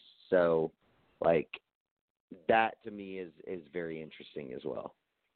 Yeah, and I think that might be telling for the future of video game movies. Maybe, very possibly, maybe video games should be adapted into shows instead of movies. That way Maybe. you can kind of break it down a lot better. We'll see how Mortal Kombat does. Very true. But even if that is done well, if I'm Netflix, I'd be like, you know what? Since they're doing movies, how about in the same universe I spin off and do shows that all kind of line up to where they're at in the movie. I think that'd be dope too. And I don't think it's a lose-lose. I think it's a win-win. So I mean, I'd love more of that. Just take video games, adapt it into a show, and if the shows are successful, take parts of that and then make it into a movie that all connects. I think it would be the smartest thing to do. Seemingly, John Wick is about to do that with the Continental, so that'll be interesting to see how that plays out. But Tia, your thoughts on the first official trailer for The Witcher? Yeah, I think it looks really good. Definitely this seems like a show that if Game of Thrones left a void in your heart and you are looking to fill it, that The Witcher could potentially be that kind of series. It is funny that HBO didn't try to pick this up. I'm not sure why that's the case, but they're lost, I guess. Netflix hopefully will be able to kind of win back some favor with The Witcher. Henry Cavill, to me, looks great in it. I, have virtually no idea about the story. I've never played any of the video games or anything like that, but the show, to me, looks fantastic. I thought the costumes looked really good. I thought that all of that looked like it was in order. Nothing about it, to me, really looked cheesy CGI or anything like that. So I'm really interested. Correct me if I'm wrong. Has Henry Cavill ever really done like TV before, or has he only strictly been movies? I think he's done one show maybe that was about I'm completely wrong. I don't think he has done TV, but I don't think actors view Netflix like television. I think it's like a movie just broken down into different parts. Because that's what it feels like. It doesn't ever feel like something I could watch on FX or USA. Like, it feels different. So I think that's why a lot of bigger name actors are more willing to sign on to do shows like these for Netflix.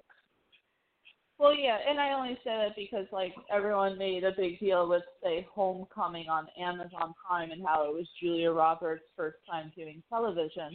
So I just think that it's interesting seeing Henry Cavill in a series where he's not doing a movie. But I don't know if you guys know this, but apparently Henry Cavill is a huge fan of this franchise, and he essentially championed for himself that play the role.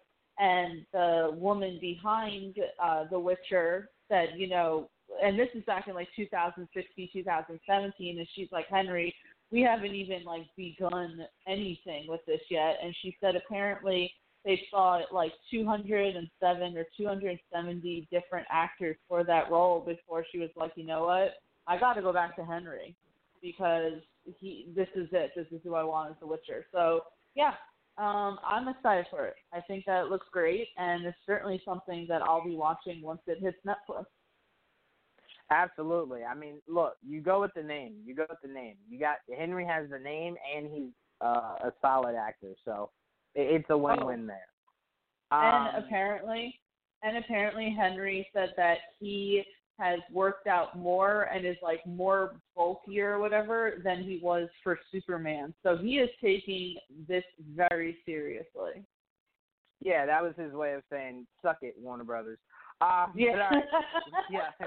We got two more trailers. Let's kind of breeze through these so we can get to some of our main topics. We got a new trailer for Westworld. Tia, what were your thoughts on the new trailer for Westworld?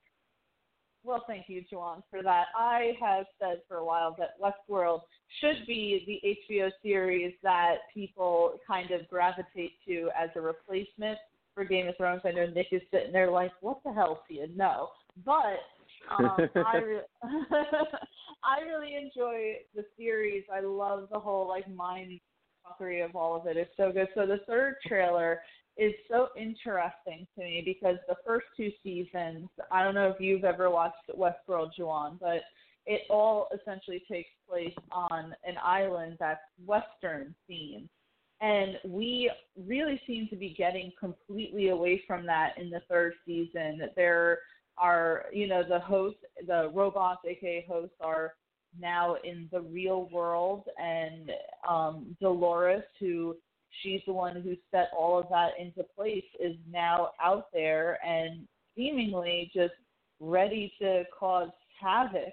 And then you have Jeffrey Wright's character, Bernard, who states in the trailer that they need to essentially find a way to stop Dolores if she becomes too, powerful. And just all of that interests me. I mean, the fact that, say, Tessa Thompson is still in it, and for anyone, spoiler alert, I guess, who didn't watch the second season, Tessa, have you not watched the second season?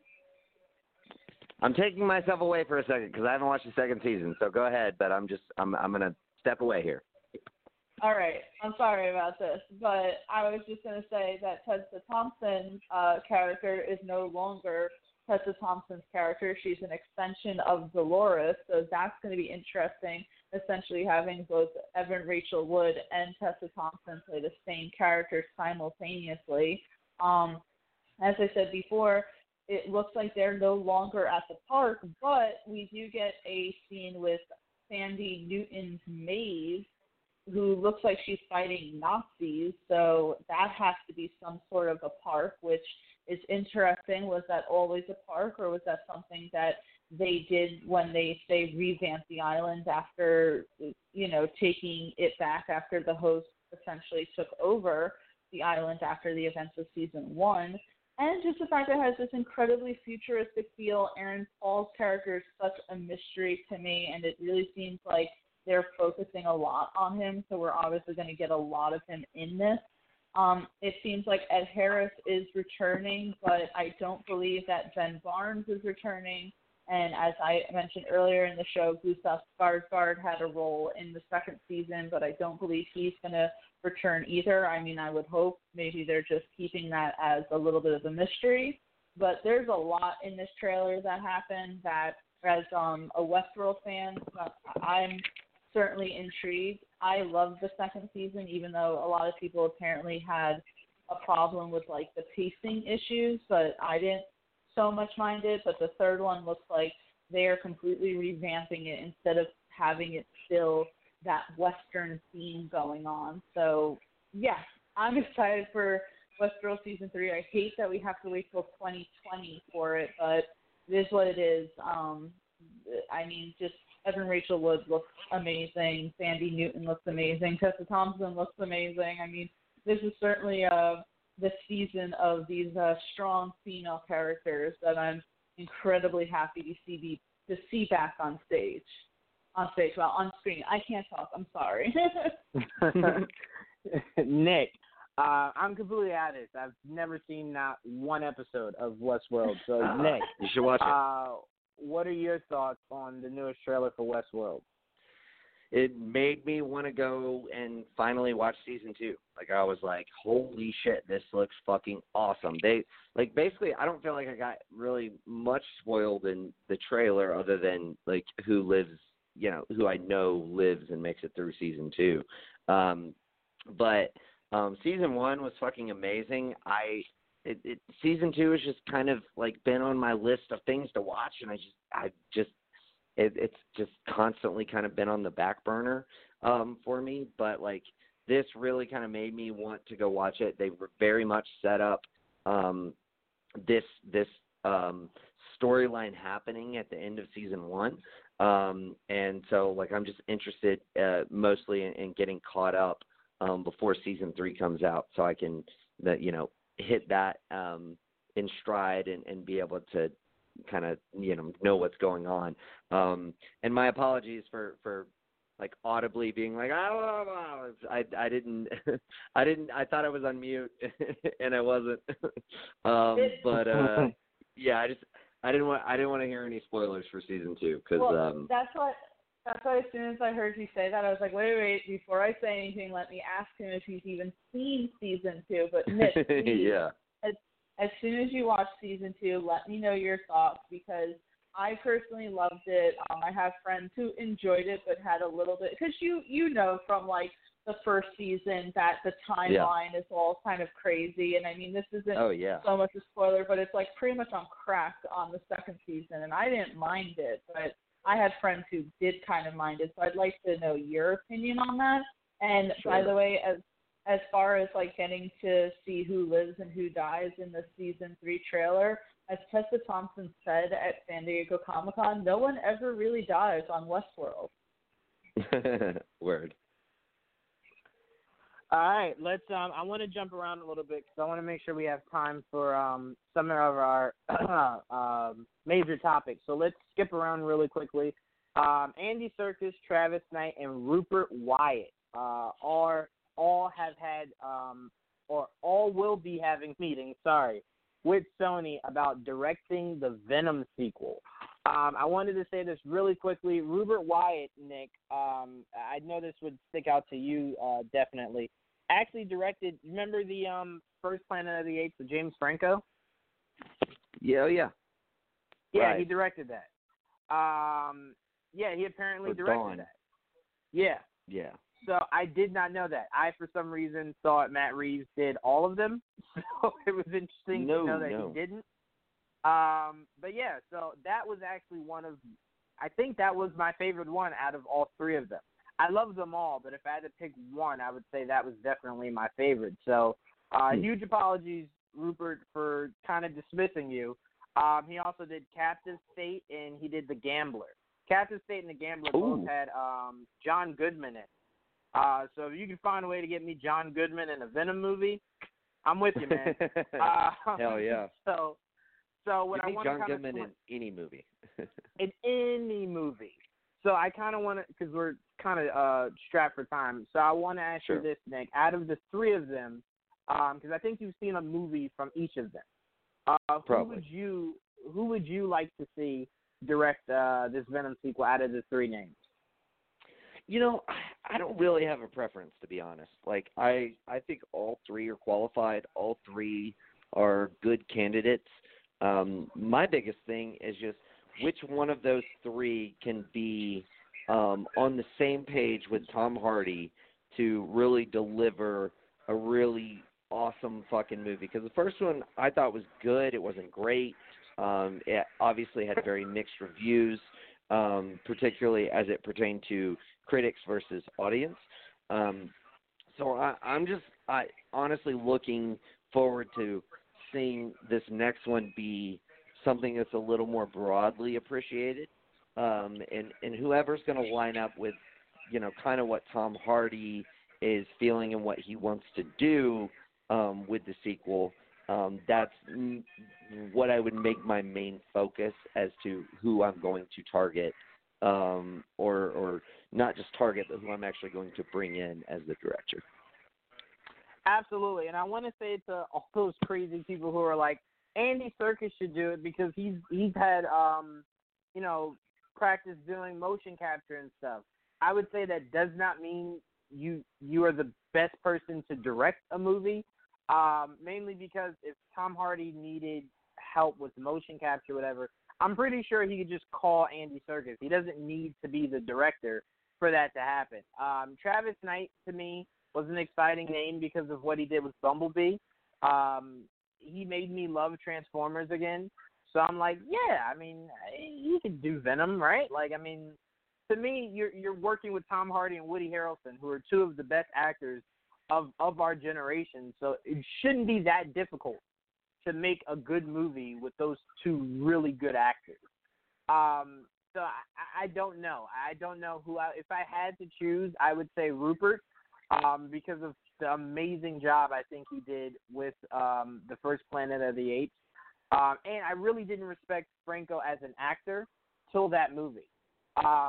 So I think Rupert could do really good things with Tom and Woody. But Tia, out of 3 names, who would you pick to direct Venom 2? Ooh, I mean, who I would pick to direct, I'm not really sure. I mean, I certainly will say that I was intrigued by hearing Andy Serkis's name just because I wouldn't have ever thought of him in that, like, director capacity. But it might be interesting.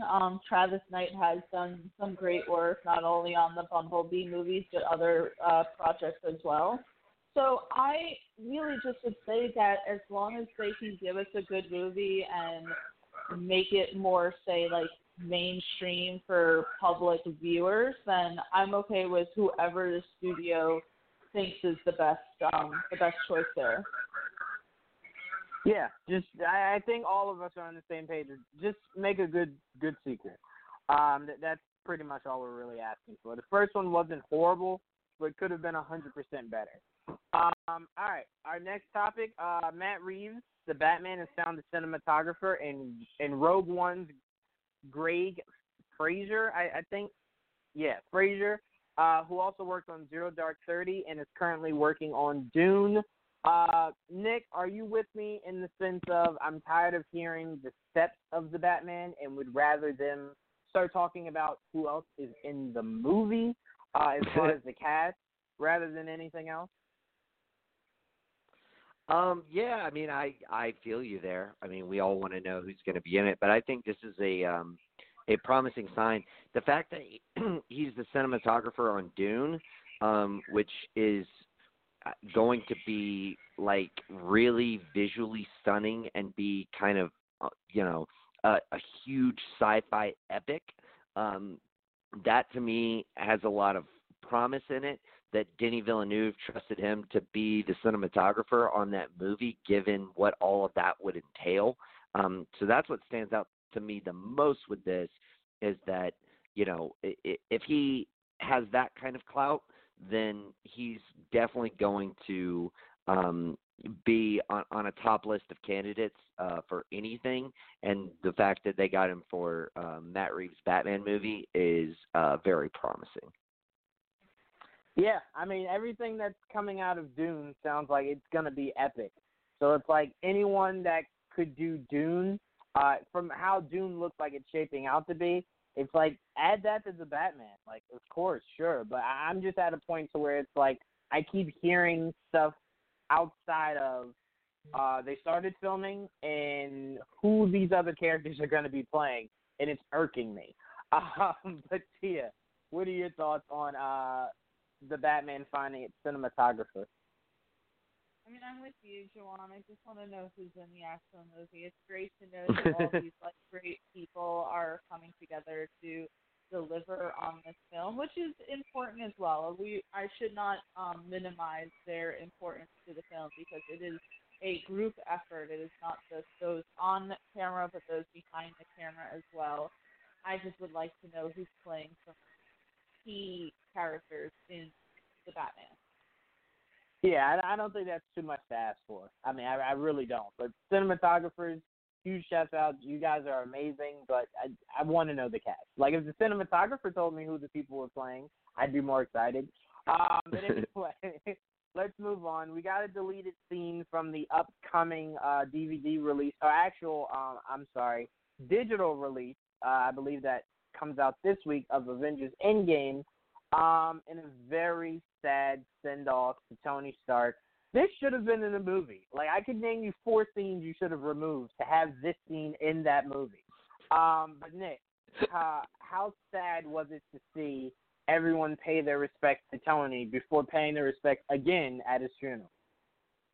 I agree with you. It should have been in the movie, and I definitely think it's funny that you're like, that movie was too fucking long, yet they should have had that scene in the fucking movie. That is awesome. But no, I mean, I totally think it should have been in the movie. It was great. Like when I watched it, I kind of got teary-eyed just watching that, and like, of course, with all the setup that they had delivered before that. Obviously, I mean, it would have taken place, right after Pepper is kind of saying her final goodbyes, shortly after Peter says his. I think it would have been very fitting just to have all of the Avengers come together to just pay their respects in like the immediate aftermath of the sacrifice that he made. I thought it was great. I do think they made a mistake not putting it in the movie. Not that, you don't get that in the funeral scene, I guess that's why they didn't put it in there. But I definitely think it made a lot of sense as far as, the ultimate respect that, the character who started this whole universe off absolutely deserves. And I love, too, that Hawkeye was the one who started it. Yeah, I will say the one thing that was a little uncomfortable of this scene was how, like, when the first person got on their knee, like, everyone was just like, do I have to do it too? Like, should I get on my knee? And it was just like, yes. Like, he just risked his life to save everything. Get on your knee. Like, what are you waiting for? Well, like, then you see Captain Marvel, like, should I? Oh, yeah, let me do it too. Like, everyone just get on your knee. Like, come on now. Yeah, what was even kind of more interesting too was like if you like catch like one of the final like cuts of that scene is Mantis being like, what's going on here? Like I don't understand this. Okay, I guess I need to take a knee. I don't know why we're doing this, but I'm going to do it. And then of course like Gamora just kind of being like, fuck this! Like I don't know what's going on. Like fuck, I'm gonna walk off.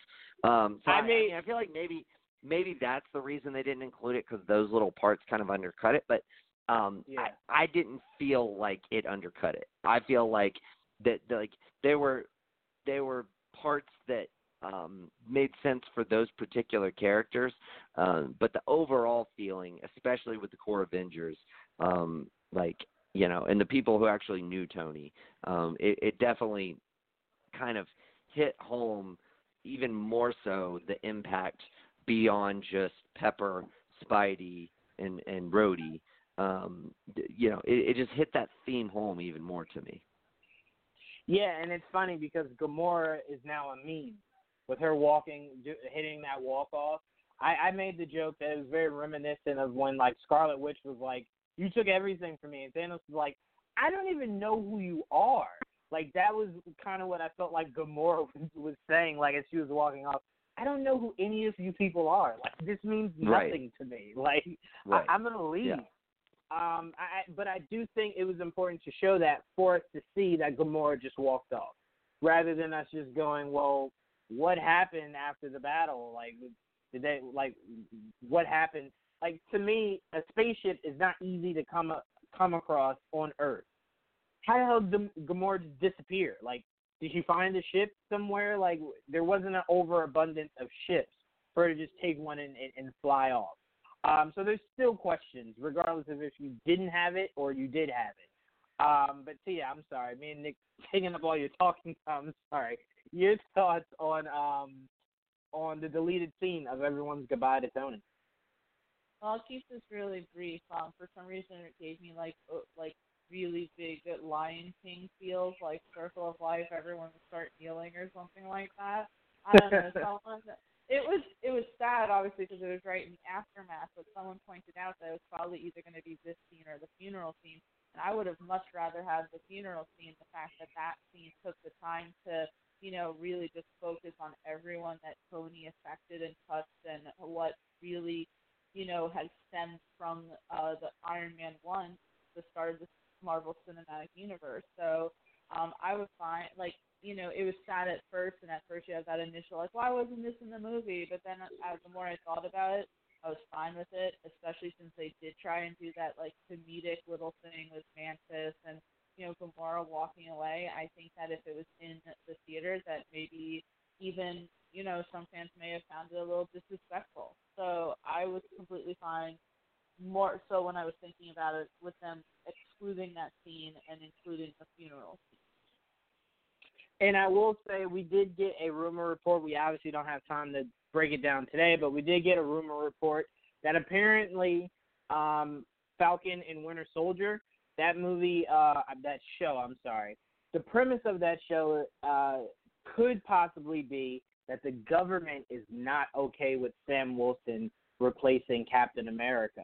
So that could be one of the things that are a struggle in this.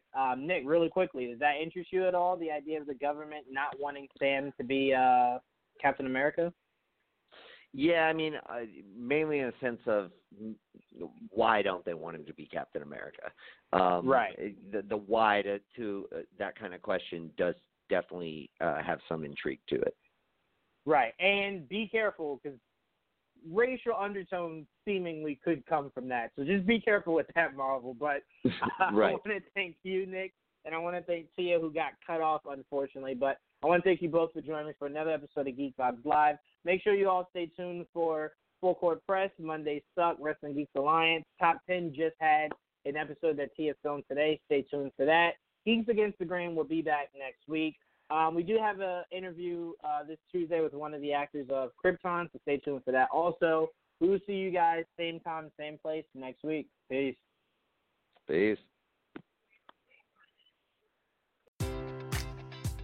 Enjoy all your favorite sports like never before at BetMGM. Sign up using code CHAMPION and receive up to $1,500 back in bonus bets if you don't win your first bet. When you register with BetMGM, you'll get instant access to a variety of parlay selection features, live betting options, and the best daily promotions in the business. And with BetMGM at your fingertips, every play and every game matters more than ever. Remember to use code CHAMPION and receive up to $1,500 back in bonus bets if you don't win your first bet. Place your money line, prop, or parlay bets with the king of sportsbooks today. BetMGM and GameSense remind you to play responsibly. See BetMGM.com for terms. 21 plus only. Virginia only. New customer offer. Subject to eligibility requirements. Rewards are non-withdrawable bonus bets that expire in 7 days. Gambling problem? Call 1-800-GAMBLER. Promotional offer not available in Washington, D.C.